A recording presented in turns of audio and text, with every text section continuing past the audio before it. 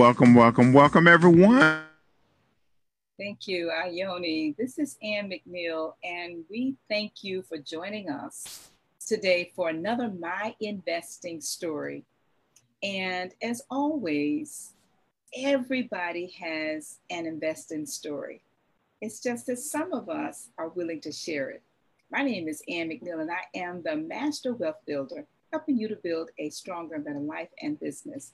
And along with my co-host, Miss Ione McNeil, it is my honor and pleasure to welcome you to another series program as a part of the My Investing Story, Better Investing, Financial Empowerment Initiative, where every week we bring to you a phenomenal guest who's willing to share their investing story.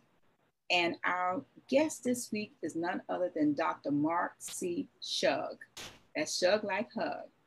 And he is willing to share with us his journey as a part of his investing story. But let's just find out a little bit about him before we start and a little about the organization. Dr. Mark Shug is a professor emeritus at the University of Wisconsin in Milwaukee and president of the Mark Shug Consulting Company. He is also a senior program advisor at Lakeland University in Shawinigan. Welcome to the program, Mark, and we're going to talk a little about this organization that we're all volunteers for, and that's none other than the fabulous number one volunteer organization, in my opinion, entitled Better Investing. And Better Investing is a 501c3 not-for-profit organization. And this organization has helped over 5 million individual investors learn how to invest with investment education. The organization also utilizes investment education online tools and analysis tools to create lifelong investors like Ione and myself. Actually, Ione and I are members of our South Florida chapter of Better Investing. So I just want to make sure that we know that we are not investment advisors. We're not recommending any stock. We are not promoting any particular type of investing. We are very simply volunteers who are committed to you to bring you investment education through the stories of our guests. And so with that, Ione, I'm going to turn the program over to you as we talk a little about Mark, and then later on we'll come back and talk a lot more about Mark and a lot more about better investing. So welcome to the show, Ione and Mark. Thank you. Thank you, Ann.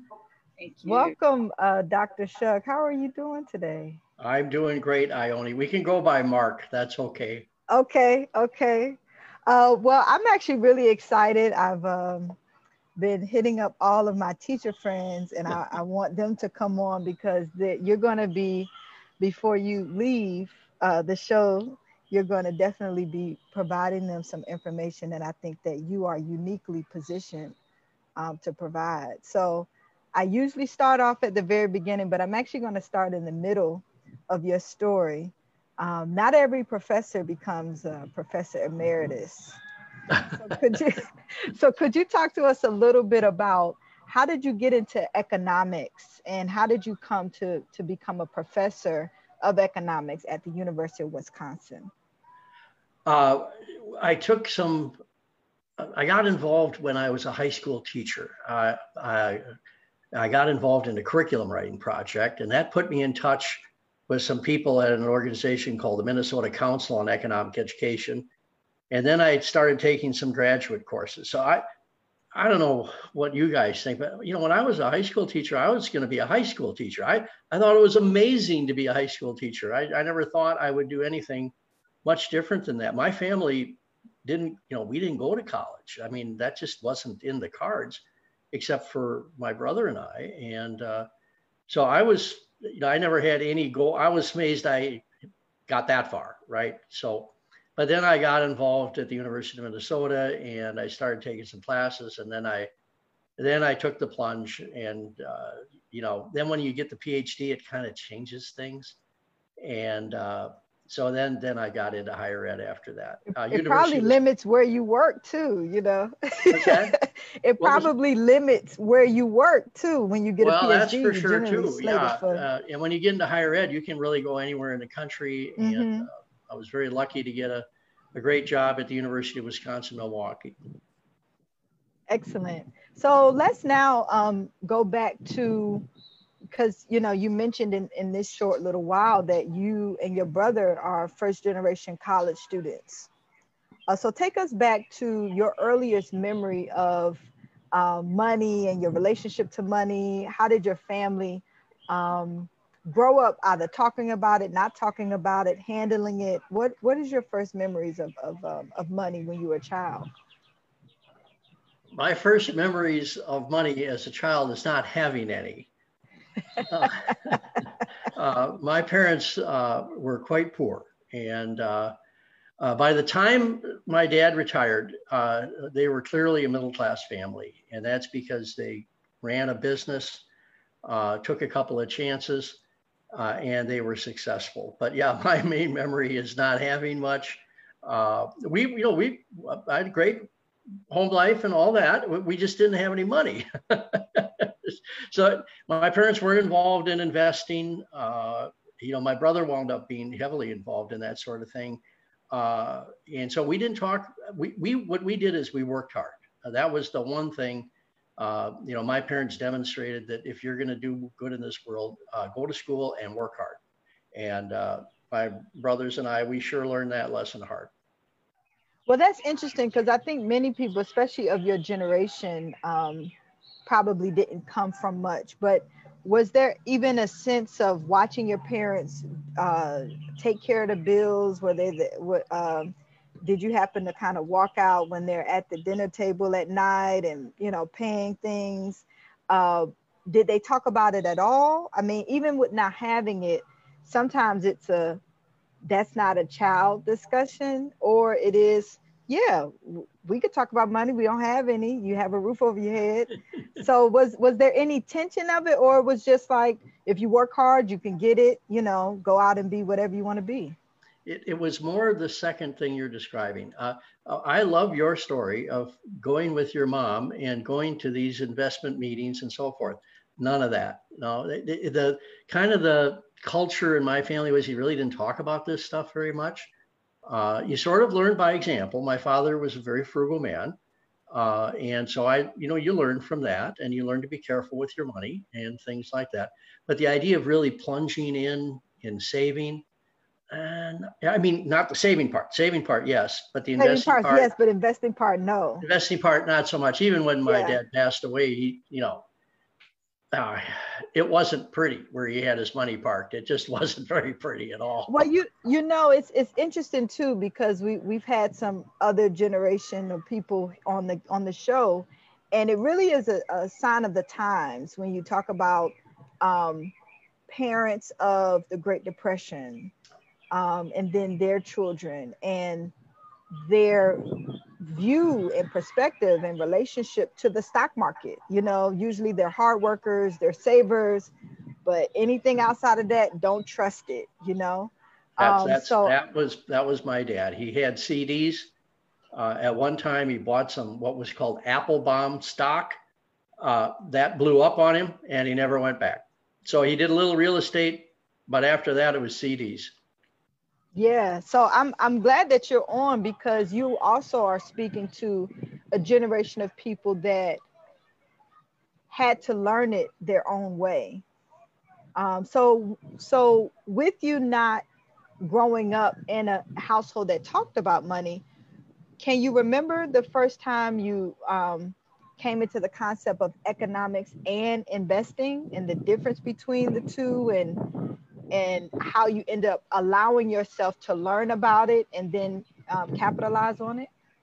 Like some of your other guests over the years, I came to it a little bit later. You love to talk about compounding interest, and so do I.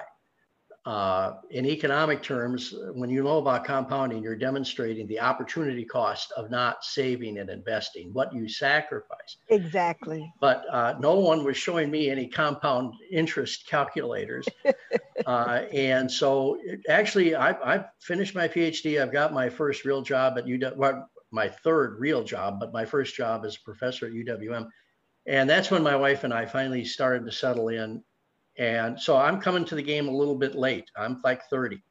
So lost some time, made some bonehead moves. Oh, geez. I mean, I was a young teacher teaching in Thief River Falls, Minnesota. I don't know if Michelle, we were talking to her earlier, knows the Midwest a little bit.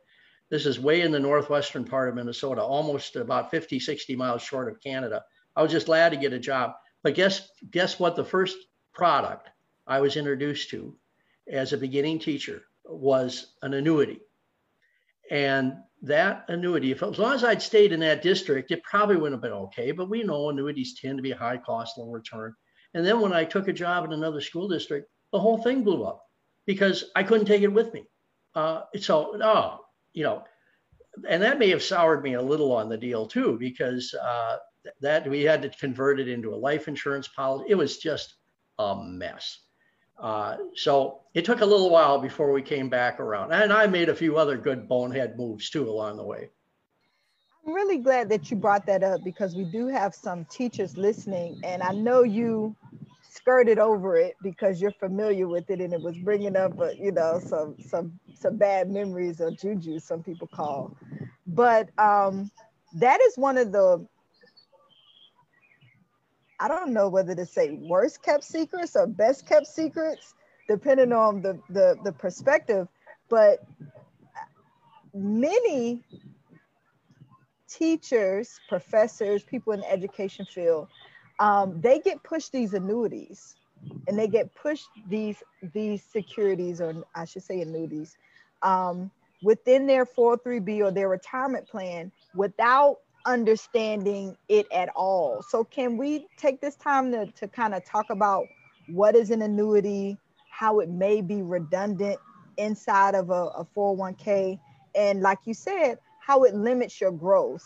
Because I want to spend a little bit, we don't generally at all, I think only one other time early in the show with Mark Parks, we talked about annuities, but it's probably one of those things that, is not understood very well.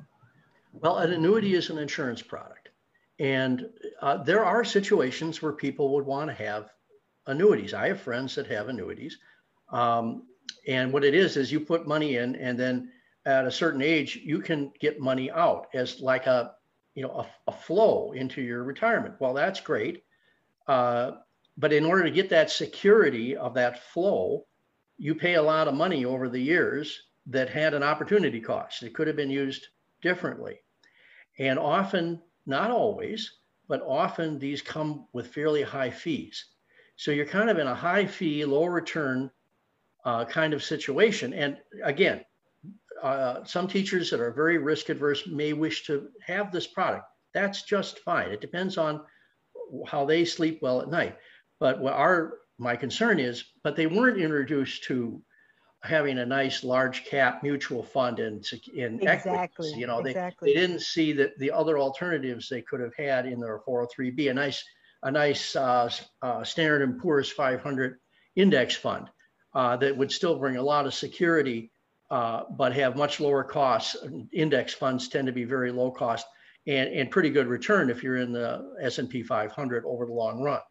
So that's kind of the objection. And in fact, according to the Securities and Exchange Commission, this isn't trivial. We're talking about $1 trillion that may have, of teachers that may have been, I don't want to say misled or bamboozled, but kind of because pushed they were paired with salesmen and not, financial educators that kept their best interests at heart. But go ahead. That's the concern. And so the SEC right now is actually doing some investigations. There's 2 or 3 firms that they're looking at. Well, there are hundreds of other firms that did just fine, but are going to get away with it. Yeah. So there's something in there that, so especially a young teacher, school districts, I think Ann knows something about this too, that school districts only present a certain amount of vendors because it's a employee, it's the 403B. So the employer has to approve who the vendors are. And so you might only have one or two. I know one school district where their choice was Aetna, and that was it. Well, Aetna is an insurance company. God love them. I know that's just fine. But then annuities are mainly, and life insurance products are their only choices. That's really a limiting set of alternatives. So let's take this time to move into a point of action. What would be the number one? Let's go. Come on. And you are actually a very active man. We're not going to get into that, your exercise routine, but moving into the point of action, I'll get back a little later into what was your beginning investing point. I'll tell your story a little bit. Is you started with your retirement plan. So the places you worked, you started investing with what was the options that were presented to you, correct? Yeah, we got started with setting up a nice 403B, getting distributed into some nice mutual funds. And so, well, first, I'm a higher ed guy. Okay, so we have a teacher retirement plan. That's really nice. Then I started a 403B. Now I also am a consultant. So then I opened up a SEP, which is a simplified employee pension. And so for those of you out there that run small businesses, self-employed, yep. Self-employed, this would be a gold mine. So I got some great financial advice. Somebody told me, my financial advisor said, you ought to have a SEP. I've set up that SEP. I maxed out on that SEP. And so we maxed out on everything possible that was tax advantaged before we go to other kinds of investing. Well, that's excellent. And I'm going to shift a little back in the timeline right now, because you didn't become a consultant at 30, did you? I've been running gigs my whole life. When I was a young kid, I was a rock and roll musician. And we were playing there for a while. I was playing 6 nights a week while I was in college. I always had gigs going. And then when I started teaching, I kind of fell into curriculum writing. And my first paycheck was a Wheaties t-shirt or Wheaties sweatshirt that I did some work for General Mills in the Twin Cities, Minneapolis, St. Paul area. But yeah, I've been doing this a long time. But when I got into higher ed, I did it a lot more because then you have a little more flexibility. And when you got the PhD, more business tends to come your way. And then I've had a few books that have sold well. So that's been a big help too. Wow. So when you were 30 and, starting to max out your different retirement plans, you also had a SEP IRA back there? No, it took me I didn't know about it right away, but as soon as I found out, I set that up. You opened one up. Yeah. Yeah. That was definitely something that we came in contact with after we learned about an IRA, Roth IRA. But yes, so it's for some people that don't know, if you are self-employed, that's why it's called SEP, S-E-P. No, it's called a simplified employee pension. Plan. So the S is simplified. Yeah, that's the word. But if you just enter SEP, a SEP, and go to the IRS, and they'll give you all kinds of great definitions. So for those of you again that run your own businesses, if you're a small, like a sole proprietor or run a small company, this would be a great, it works just like a 403B. You max out on that account, right? You can put as much in as the IRS will permit, and then you can invest it any way you wish within the umbrella of that SEP. But the great thing about the SEP is that out of all of the retirement plans, it has the highest contribution limit. Yes, it does. Good for you, Ione. You're right about that. Yeah, I don't have a SEP. I just know about the SEP. Well, you need to have a business in order to do it. And I know your mom. Yes. Your mom. Yes, and we set one up for her. Okay. That's why I know about it. When you know better, you do better, not just for yourself, but the people around you. That's right. So yes, you can. I have a minor correction here. As a silent partner, we is Ione. as a teenager set up my set. And so I just want to set the record straight for all of those entrepreneurs out there who have children, that if they work with you in any kind of capacity, you have the opportunity to also have them to participate in their retirement account, regardless of what age. And Ione, I think you started participating in your Roth IRA at 15 years old. And how old are you now? Double that. She's double 15, so she's been investing and maxing her Roth IRA since age 15. Since she brought that subject up, I just wanted to let the record, set the record straight. Now, we do have the dean just joined us. And, you know, anytime the dean joins, we do have to pay respect to the dean, Bob Wynn, in the event he'd like to come on and have a word with Dr. Shug. So I just wanted to say that because this is a family affair and all of you are part of our family.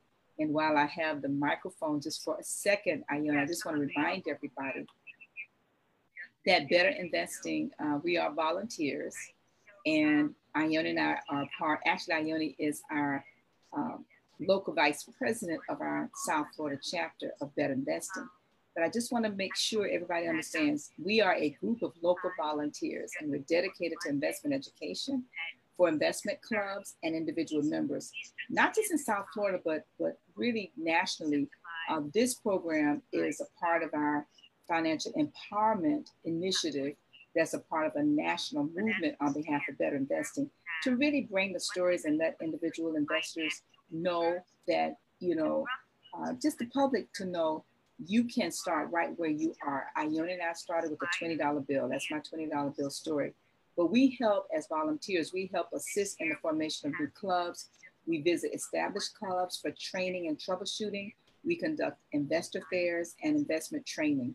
So with that, Ione, back to you. And we just want to remind everybody that we are interviewing and excited about hearing Dr. Mark Shug's story.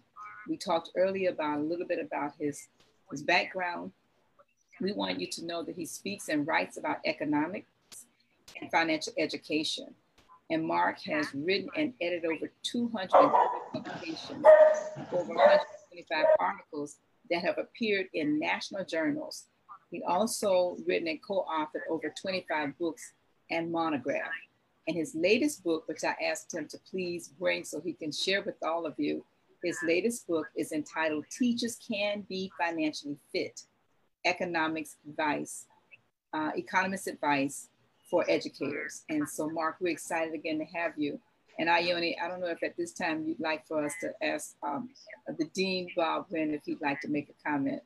And I know I'll take my comments. Oh, there you are, Bob.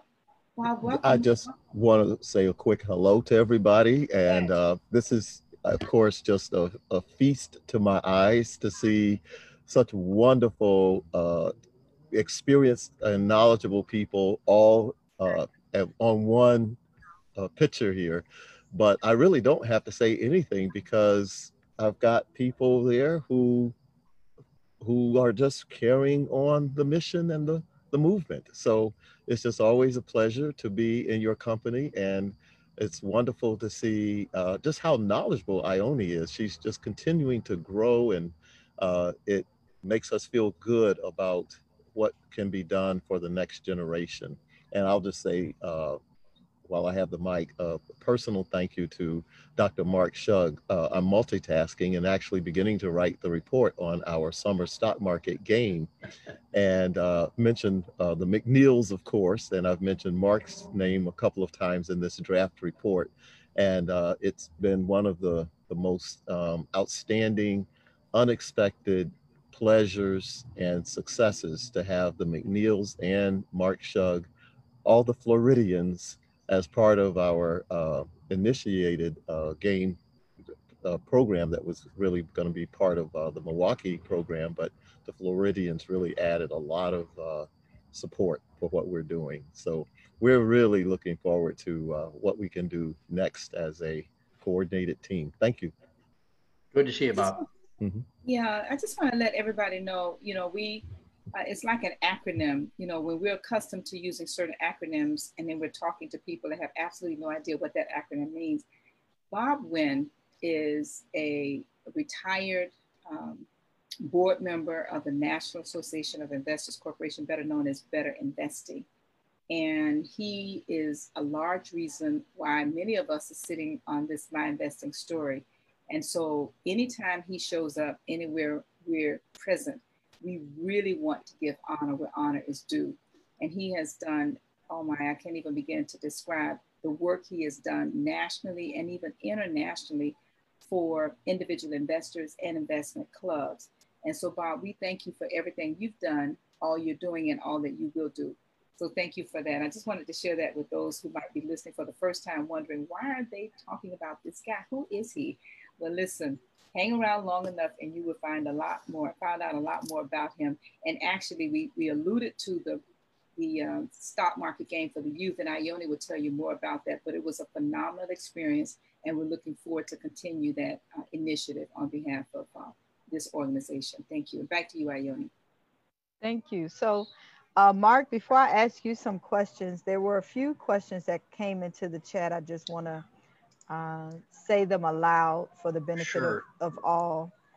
So the first one is, what is a 403B? And my response to that, simply put, is a 403B is a retirement plan offered by a nonprofit and or educational institution. 403B is very similar to a 401k, but 401ks are offered by for-profit corporations. So get familiar with the terms. They all mean retirement plans. Now, if you happen to work at somewhere like I did when I was a teenager that did not offer a 401k or 403b, then you could go to a financial institution, a bank, a brokerage house, and you could open up your own IRA. And that's how IRAs came into existence, is because the government realized that not all places of employment offered financial plans, I should say retirement plans. And so, the IRA was created so that people that worked but didn't have a retirement plan offered by their employer could start their own retirement plan. And so a traditional IRA or traditional 401k or traditional 403b just means that money is taken out of your paycheck pre-tax. So you don't pay taxes now, but when you withdraw the money during retirement, you pay taxes then. A Roth 401k, Roth 403b, Roth IRA is when you contribute to that plan with your after-tax dollars. So you pay taxes now, your net income, you contribute it to your retirement plan. And when you withdraw that money during retirement, you do not pay taxes. So it becomes a question of whether you pay taxes now or later. If you were to ask us the question, what should I do? We would all say we're not financial advisors. Please consult somebody that has that type of license, because it very much depends on where you are now, what tax bracket, and where you think you will end up in that tax bracket. I was born poor, so I decided to pay my taxes now because I was in a low tax bracket. I still make under $50,000, so I still pay my taxes now. So all of my retirement accounts are Roth because I would rather it grow tax-free so that the gains of what I take out in my retirement will be tax-free. So, well, just to add to that, yes, one please. of the things that people miss, and see, I'm an older guy, right? These required minimum distributions, they hit you hard. So for a 401k, it's pre-tax dollars. Now, the federal government is not going to stand around and not get their money. And so you have to start taking money out at age 70 and a half. And that can be a pretty big bite. If you have done a good job and you're actually have a good flow of income in retirement, that can be a pretty big bite when you pull it out. So the beauty of the Roth, if you can get into the Roth, the beauty of that is, Ione says, you pay your taxes up front, but then it grows tax-free and there are no required minimum distributions, right? Because you already paid the tax on it. So you don't have to worry at some late age that you're going to have to pull things out.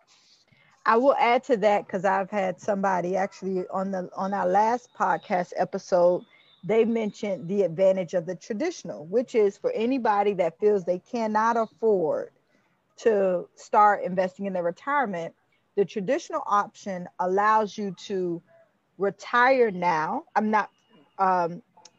Invest into your retirement plan now, and thereby reducing your taxable income now, because that money is being pulled out before your taxes. So, again, consult somebody that's a financial advisor about your situation so that you can maximize your contribution to something that works best for you. Mark and I just shared what worked best for us, but please do your own research. The next question was, where can you get a SEP IRA? And so again, like all the other retirement plans, you can go to a bank, you can go to a financial institution. More often than not, any place you can get a brokerage account, you can get a SEP IRA. Any place you can get a Roth IRA or traditional IRA, you can get a SEP IRA. It's just another form of a individual retirement account. Yes, Mark, you had something before the Well, I was just going to say, Cindy Cooper is asking about. Oh, yes. So that's the next one I'm going to bring up. Okay. Well, you asked the question, and I'll try to have an answer. Of course. So the next question, well, and then there's a correction about the retirement minimum distribution right now is 72.5. So again, good. Do your research so that you know, because these things change on a yearly basis. Contribution limits and all of that stuff.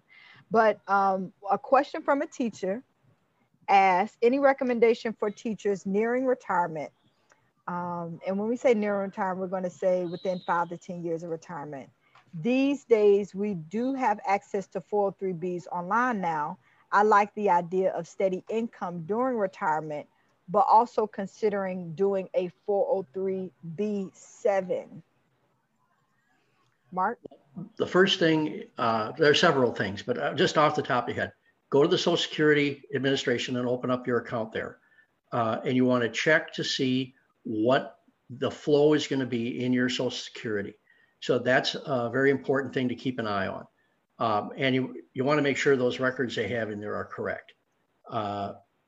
You want to check, if you're a Florida teacher, you want to check the Florida teacher retirement plan.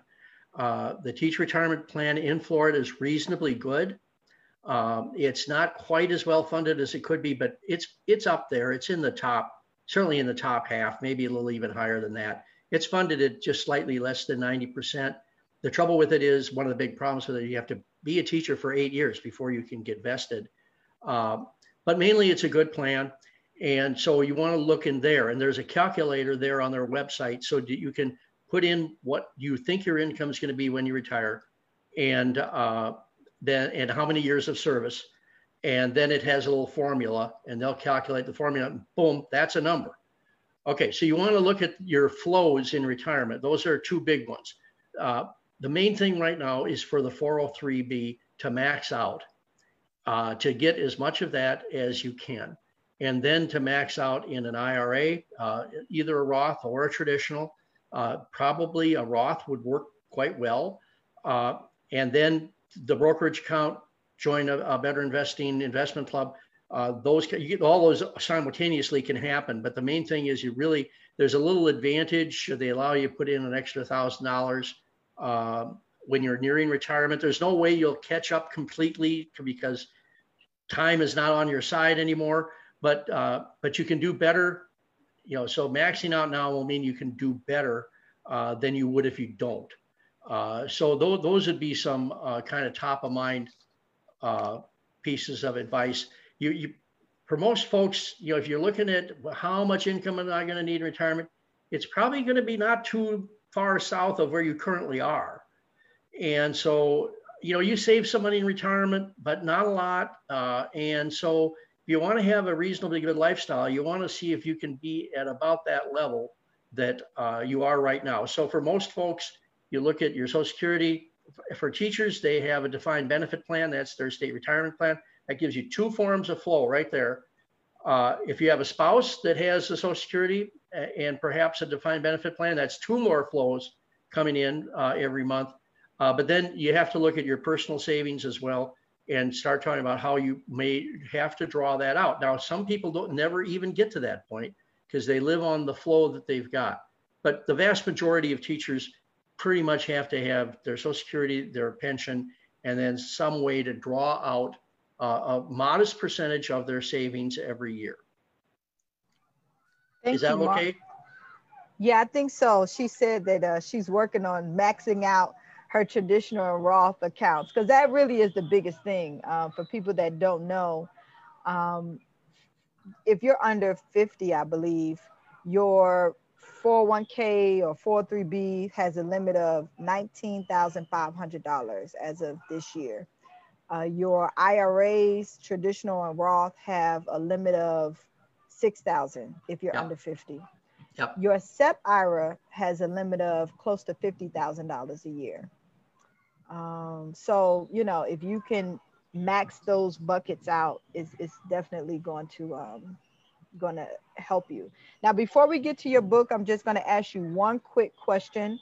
The question is, does Mark recommend rolling a 403b into a regular Roth or IRA fund in your portfolio? Then you could choose your investments more? Yes. Upon retirement, your 403b, it's an employer-based plan. So it's just going to sit there. So it'd be most advisors, I think, would say that you talk to your financial institution and you roll that 403b. So when my wife retired, she had a 401k for her company. We rolled that right into an IRA. When I left the university a few years ago, because I'm emeritus,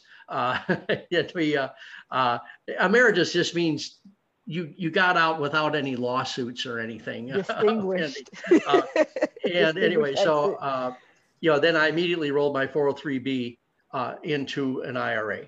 And so that's the normal practice. And by the way, you folks out there, if you've left a job behind and I'm meeting with a friend for lunch tomorrow. He's got like 3 401ks laying out there with former employers. And I'm saying, hey, man, come on now. We got to clean this up. You know, let's talk to your financial institution. Just get them on the phone, give them the information, and they'll be able to roll that into an IRA. Well, thank you for that. We have one more question, and I want to get to your book, but I think we can definitely do this question. I'd like to know what inspired Mark and Ione to start investing, and what mistakes or lessons learned did each of you encounter throughout your journey? After your lessons learned, what would you do differently? So that kind of takes you back, Mark, to the beginning of how you started off. You know, your first 3 jobs, you got into some things that you really didn't know about. And if you could have done it differently, you would have done it differently. But the best thing about it is, in each of those experiences, you took ownership, and therefore you made a different decision. So that's exactly right. I think people sometimes get very emphatic and excited and enthusiastic about saving and investing because they made mistakes. They really would like to help other people avoid doing that. And so, the first point in our book, one of the first points is start early, right? Start early, buy and hold, and diversify. You get those 3 things going for you, especially if you could get started like Ione's age. But if you didn't do that, I mean, when she was even younger than she is now, but if you can get started at 22, 23, if you get started at 18, if you get started at 16, you got all those years for that compounding magic to take place. So yeah, I think that's why some of the reasons people get excited is if you made a mistake earlier, you'd like to prevent others from making the same screw up. And I just want to add too, Mark, they can get started at 50 and 60 also. Well, there's that too. If you haven't started, when would be a good time to start, Ann? Right now. Right now. No. Yesterday. Howard Johnson said yesterday. Yesterday. And yesterday I think Howard Johnson is the best time to start. And Howard Johnson got started at 49. So, and he's been in the market 20 years, and he's 100% invested in equities, In which is equities. stocks. So And he is please, on tonight also too. So we please. Yeah, So, I see he's on, and I'm really glad you remembered his comment about the best time of to start is course, I yesterday. can't forget that. But Ann's right. So if you haven't started now, if you hadn't started up till now, now is the time. This is that economic term that Bob Wynn likes, opportunity cost. You're just sacrificing a lot of potential income by not getting going now. And then the point I love to make always is that it becomes a self-fulfilling thing. You know, first it's hard. It's like diet and exercise. It's hard in the beginning. It's all pain, no gain. But you know, after you've been exercising for 5 weeks, 4 weeks, you start to feel better. You start to fit in your clothes better. You And get a after rhythm. 6 months, after a year, it's the same with savings. You see that money build up, your blood pressure goes down, your financial insecurities start to fade, and pretty soon you can kind of relax. Even in the middle of COVID-19 and all the craziness going on in the world, you can still say, I'm okay, you know? Well, that's excellent, Mark. Let's get over to your book. Oh, Okay. so let somebody ask, and I don't know if the person that's asking the question, if you were on from the very beginning, one of the mistakes that Mark said that he made was getting into an annuity in his retirement plan when he was 30. And so what he learned and did differently from that was to then invest in mutual funds into his retirement plan. So I hope that answers your question. Let's move on to your book, Mark. Can you bring it up for us, please? Well, I happen to have a copy right here. And it just came out within the past month, correct? Teachers Correct. can be financially fit. Economist advice for educators. There So it is. let's pull a few lessons. What are some of the topics that you're speaking on in this book, Mark? Well, it's directed to teachers. This is good financial advice for anybody, but we really, it's 14 chapters, and every chapter starts out with a case study of a teacher. We had a neighborhood block party this past Labor Day weekend, right? And a second grade teacher lives in the neighborhood. And I said, you know, we have got this new book called Teachers Can Be Financially Fit. And she got a big smile on her face, and she looked at me, she said, oh, it's a joke book. And see, that's the attitude that a lot of teachers have, is that, oh, you know, we don't make a lot of money. And so there's a lot of financial insecurity among teachers, and there's a lot of teachers that really feel they can't do very well. Exactly. We in preparation of the book, we did a big national survey. We were having trouble getting a book contract, and one of the people told us, hey, you really need to make the case that teachers really need special help. So we did. We went out and made a survey. Well, one of the first things that popped up is that teachers are financially insecure. They believe that they don't make enough money to become secure. They often feel they have to be dependent on a spouse in order to do reasonably well in the world. A lot of them, you'd be surprised the jobs teachers do. So we have a whole chapter on earning extra income, because a lot of teachers do, and a lot of teachers have businesses. They run coaching camps. They write curriculum material, but then they tend bars. They drive Uber. There's all kinds of different things. So we have a special chapter devoted to that. Teachers also have some special issues in terms of managing debt, student loan debt, and that sort of thing. So we have a whole section on that. The retirement stuff is a little bit tricky for teachers. Sometimes teachers do know that they have a certain amount of financial security with the teacher retirement plans, but the teacher retirement plans vary quite a bit. Now, I was talking to Michelle earlier, who spent a lot of time in Illinois. Well, Illinois is on the edge of bankruptcy, and they are, out of 50 states, they're number 50 in terms of underfunding their teacher plan. Now, if I were an Illinois retired teacher, I'd be waking up every day thinking, oh my God, when is this all going to blow up in our face? Now, if you teach in Florida, the odds are much better that you'll be able to actually see your teacher retirement.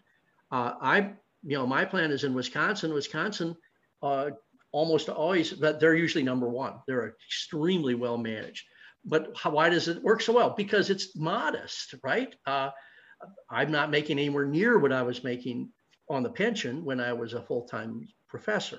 Whereas if you retire from New York City teaching after 45 years, you retire pretty much at full salary. So those of you who aren't teachers, you're just saying, oh my God, I can't believe this. Well, it's true. Some of these programs are very generous, but that also usually means that they're badly underfunded. So they might appear to be generous, but they have issues. So, and then there's teachers in private schools. They're in a completely, and in some charter schools, they're in a very different situation. Some charter schools can't participate. They're barred from participating in the state retirement plan, even though they're a public school teacher. Charter schools are public schools. But then a lot of people in private schools, the little Catholic elementary schools, the little Lutheran schools, I'm not talking about the high-end university prep things that have, a pretty nice campus and pretty well-paid teachers. There are just a lot of teachers that have very modest salaries in those situations. And a lot of those schools don't even provide 403Bs. And if they do, they almost certainly don't even have a match. And so those teachers really, so my first advice to people that have a modest income is you really have to get your act together, because you can become wealthy, but you have to make those choices with what you earn. And it's even more important because you earn a little less. And so you have to make those dollars really stretch. So you have to make some sacrifice. But once you're on the trail, like I said before, once you see that start to grow, then you think, oh yeah, we're going to make this. And really, many, many public school teachers should actually be able to retire and have a net worth of $1 million. I firmly believe that. Between living somewhat frugally, getting involved in the investing scene, and your teacher retirement and Social Security, you should have a net worth of $1 million or close to it. So I'm going to modify that just a little bit. Living within your means, within your means. Living below your means. Becoming a better investing member. And by doing that, we mean actively attending the webinars and the trainings and investing in your investment education, so that you know how to best invest in things that's going to give you the greatest amount of return, financial return, while minimizing your investment risk. Now, SSG does that, the stock selection guide does that. And I'm not going to give you any more than that, because you need to become a better investing member. You need to start investing in your investment education and come to understand how you can make the best financial decisions for yourself to make your money work for you. Now, what Mark said, if you only did what Mark and Warren Buffett said, which is invest in great index funds that reflect the entire market, or you want to say the S&P 500, invest regularly, which is a better investing principle, reinvest all of your dividends and earnings with the right time horizon. Yes, you can easily become a millionaire. And when we say time horizon, we're saying anywhere between 20, 30 years, right? Now, with that being said, one thing before the other, which is all of those situations and unique situations you described about teachers, is that being discussed and touched on in your book? Oh yeah. Okay, excellent. We say in the very first chapter, the secret sauce is you have to spend less than you receive. That's the secret sauce. And you say you have to have this financial knowledge. We think this book will provide you a good basis of financial knowledge, but that's just step one. Step two is you actually have to go in the gym and start lifting the weights. You actually have to cut back on diet. You have to cut back on the sugars and have a good, reasonable diet. Well, here you have to set up your 403B. You have to get it. Well, first you got to get a budget. You've got to get an emergency fund. You can't have a good investment portfolio if you're going to have to rate it every 10 minutes when the transmission goes out. So you have to have a solid emergency fund or rainy day fund, and then you have to get going on your investment side. So you get those things all moving in the right direction. And this book helps with that a lot, but it also helps with real practical stuff like buying a car, buying insurance and things like that. But the big news, okay, the really big news about this book for teachers is we love teachers. We want them to be financially successful. But the subtext of the book is that if you're a teacher, and unlike my neighbor who says it's a joke book, it's you are confident now. Look at Ione, look at Ann, look at Bob Wynn. These people are all successful people. None of us were born with money, and yet this is how we turned out. And so being that confidence and then showing that to your students, that second grade teacher who is proud of her work as a saver. She's financially responsible. She can spend time with her family. She's ready for a family emergency or something that would go wrong. And she can show her students with confidence that works. And then she can reach for those materials. So if you go to that one website we recommended that is called financiallyfitteachers.com, you got to get the whole thing in there, financiallyfitteachers.com. That we feature the book, but then just a little starter set. We have some nice tools that are sort of designed for teachers, like how a teacher could reduce their college loan debt and things like that. But then we have a whole nice little set of all online materials so that you could get started with your students. Once you understand the secret sauce, and once you start to go into the gym and actually do what needs to be done, then don't keep it a secret. That's the last chapter. Don't keep it a secret. Share it with your colleagues. Start an investment club at your school. The authors would be happy to do virtual reading groups. So get together 5 or 6 teachers and we'll Zoom in. There are 4 of us that wrote the book, and we will share the load and be happy to come visit with you electronically and go in a little bit deeper on some of the principles in the book. So I'm talking a long time now. No, this is excellent, because as everybody that's on right now, we've shared Dr. Mark Shug's personal information. He just made an offer to you.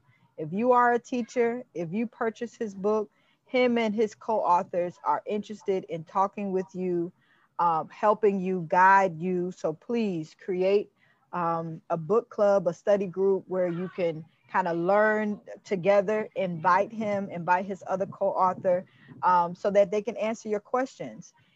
Either become a better investing member and start your own investment club, or check out the chapter near you and visit the Model Investment Club. All Model Investment Clubs are open to the public. So please, I just visited the North Florida Chapter Model Investment Club this past Monday night or Tuesday night. And, great information. The South Florida Model Investment Club meets on the 3rd Saturday of the month, unless there's another event going on. Our next Model Investment Club meeting is going to be October 24th. Saturday, October 24th at 10 a.m. So you can go on to betterinvesting.org, look up South Florida chapter, go to local events, and then register there. It's free to attend. We, as Better Investing, are open to you joining us, or at least visiting us for a while. We have the 90-day free trial membership on the front page of our website, so that you could try out our tools, try out our video tutorials. So please become active, invest in yourself by investing in your investment education. One thing I do want to get into before we close out is, for many of us, and especially like Miss Cindy asked in the chat, we're so focused on how to build our retirement to our retirement date. But you are retired, Howard Johnson is retired, Bob Wynn is retired. We've had a lot of Better Investing members, although you're not a Better Investing member yet, I don't think, Dr. Shug, but we've had a lot of retired Better Investing members that talk about the importance of investing in their retirement. So can you take this time to just speak on that too? Because, it's a fallacy to think that, your retirement age is the finish line, and then you're just going to coast, because, you know, you may end up living 40, 50 years into retirement. And if you're not continuing to grow your money, you can easily run out of it. And then it also can provide some hope. If you didn't get to the amount you want to at retirement age, you still have many more decades to allow it to grow, so that you could, you know, start to live off of that ever growing nest egg. Well, a lot of it depends on your individual situation. I mean, we will say that over and over.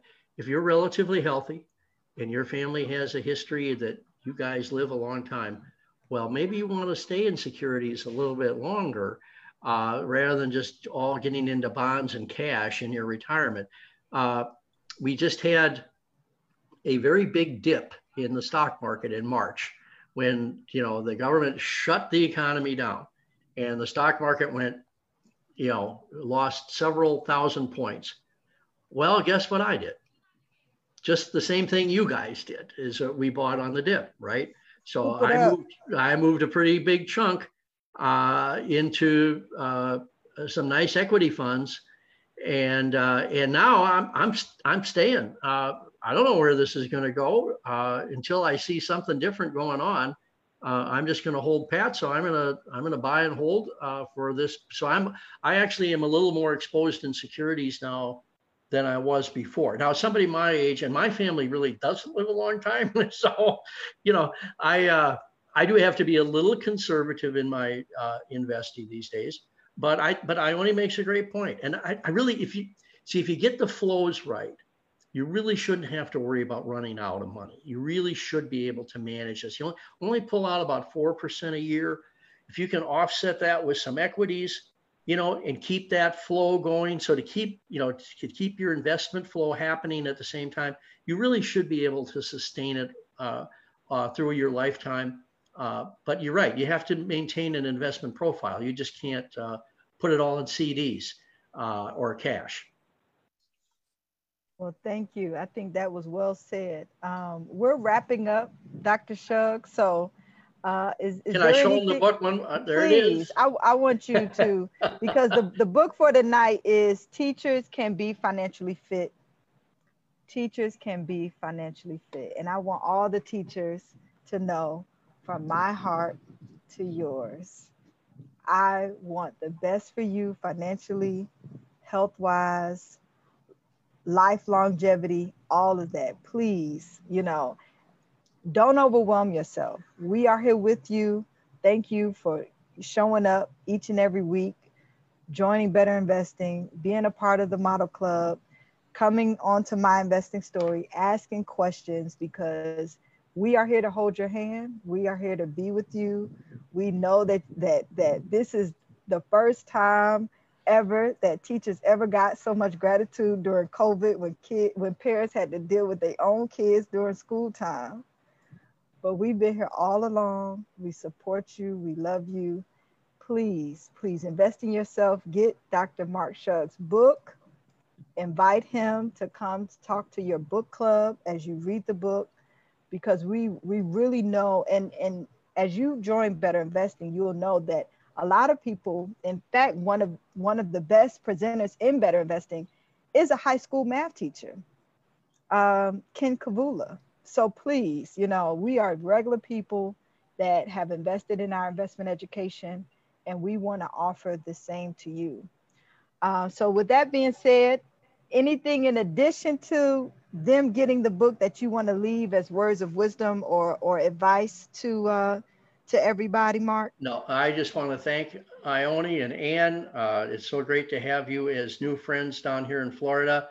And thanks to our buddy Bob Wynn, who put us together. So I just thank you guys. And I've used the term opportunity cost. It's in the evening here. All of you have to make a sacrifice to come here. So I'm just grateful to you for taking some time to listen to my story. Well, wow. Before I hand it over back to Miss Ann, I just wanted one last announcement. Anybody interested in attending our beginner investing class, please visit betterinvesting.org. Check out the South Florida chapter. the local events, and then the beginner investor class is right there. You can click there to register, or you can look us up on Eventbrite. The first class is this Saturday. So with that, I'm going to hand it back over to Miss Ann. Wow. And you know, we say this every week. This has been one of the best. And I am just putting in the chat our Facebook group, because we do want to have people continue to follow us. So our Facebook group is the Better Investing Southeast Florida chapter. And I just put that in the chat. It will also be placed inside of Facebook if you're following us. Wow, Mark, I have 2 pages of notes myself. And we did add the link to the Financially Fit Teachers.com website. So we want to make sure everybody has access to that, in addition to the ISBN number for the book. So Michelle, if you and Marshall can just confirm that the ISBN number is in the chat, both online and also in the Zoom. We want to thank you. Listen, we have a phenomenal team. Laverne, Beryl, John, cannot forget Doretha, and Marshall and Michelle. This has been a great show. And you have to come back, Mark, because the questions that individuals were asking, you shared for free. And we started this program off telling everybody, we're all volunteers, and we bring on guests that are volunteering, and we're not selling anything. So I just want to make sure people understand that. He's retired. He's coming to share with all of us. And as volunteers, we have volunteers all over the United States who are willing to just share. We have individuals who have come and shared their stories with all of you and all of us, and we're going to continue to do that. If you'd like to participate, let us hear from you in the chat. But what we also want to do too is we want to be your accountability partners. We want you to, each week you come, can you share with us one action you've taken since the last time? Maybe you bought a book. Maybe you signed up for a stock. Maybe you signed up for Better Investing. Maybe you just signed up for our Facebook group. And before we let everybody go, can we ask each of you in the chat on Zoom and also in the chat on Facebook to tell us your one commitment? And we're going to start doing this, Ione, every week, because we're here to help support people. But Mark said it well. You must take action. You must, listen to all this wonderful information is great. But what action are you willing to take right now? I'd like to suggest the first action you should take is let us hear from you in the chat, and then let us hold you accountable.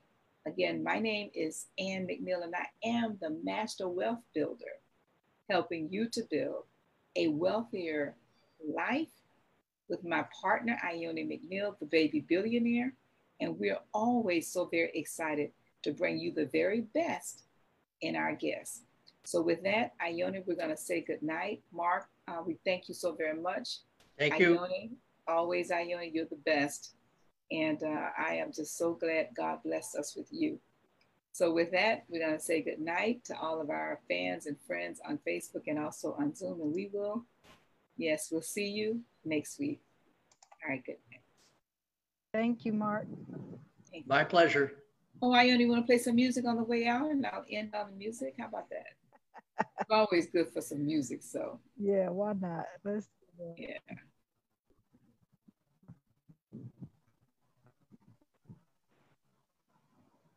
I hear the music in my head. I actually had closed it down. So. Oh, okay. All right, maybe next time then. Okay. Next time. All right, Okay. good night, everybody. Good night, folks. All right. All right. Bye.